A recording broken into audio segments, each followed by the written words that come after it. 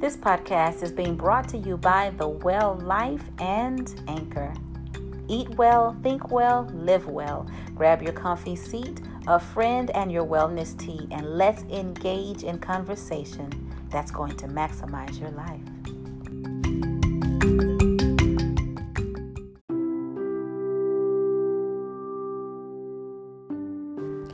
My letter to Black women. Dear Black women, you are always on my mind. I often wonder, how are you really doing? Who's in your corner? If you're doing what makes you happy, if you are taking care of your entire self. As a little quiet, insecure kid, I started observing early on the ways of Black women. I was intrigued with us. It was like Black women were larger than life to me, taking care of everything and everybody.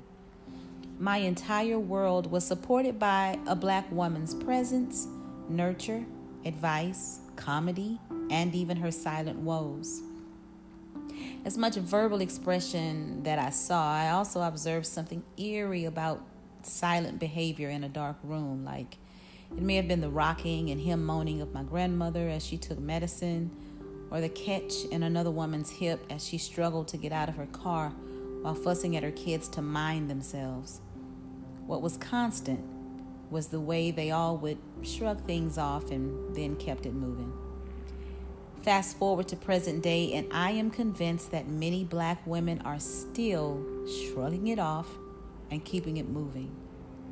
I must admit that I was that Black woman who felt like pressing on was a part of my strong woman requirement. The press seems to have become a quiet qualifier for how we do life. Much is on our back. Much is on our shoulder. Much is on our mind and in our hearts. Is it any wonder that after a while that much begins to resonate in our bodies and scream out loud? I'm a firm believer that we inherited the okay gene, being okay. Whether or not you realize it, there has been some point in your life where you literally struggled to put your health first, your body, your money, yourself ahead of others. Am I right? Along with that okay gene was the reality of a medical apartheid, a health system not designed to see us as priority, fragile, and in need. This reality dates back to as early as the 1800s with female slaves and the gradual emergence of a healthcare system. So combine our own self-negligence with the negligence of a system, and what do we get? Code red in the life of the Black woman. Dear Black women, you are going to have to be aware of these tendencies within yourself. You're going to need to recognize that your fight for yourself must be loud. Your fight is necessary because your life is necessary. Your voice to your physician is necessary because you are assumed to be well and able to handle pain. We must realize that we are going to have to be our sister's keeper, a tribe that looks out for one another. Check on that woman who goes nonstop. Ask her, when was the last time she had a physical?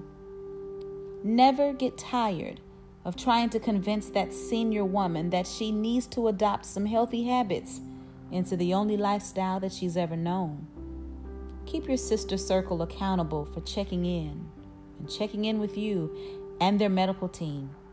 Monitor your periods. Observe your level of PMS. Ask questions about those fibroids. Get a second and third opinion about everything. Switch doctors if you don't feel comfortable. In other words, advocate because you are worth it. You have one life and you are indisputable. An indisputable power and presence, but you must be healthy and whole. Black women, you have been and will always be the rise of everything beautiful and profitable in this world. You start missions and finish them.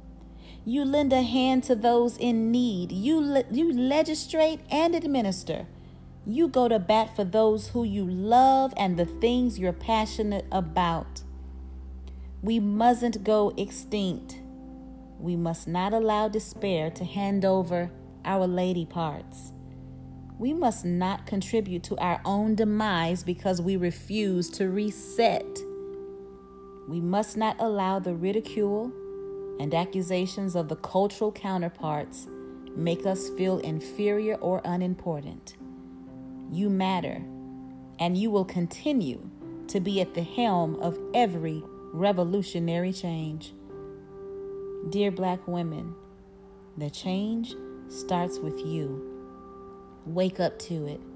The change is the woman in the mirror. Stay around for a long time. Educate and arm yourselves. We've got a world to dominate.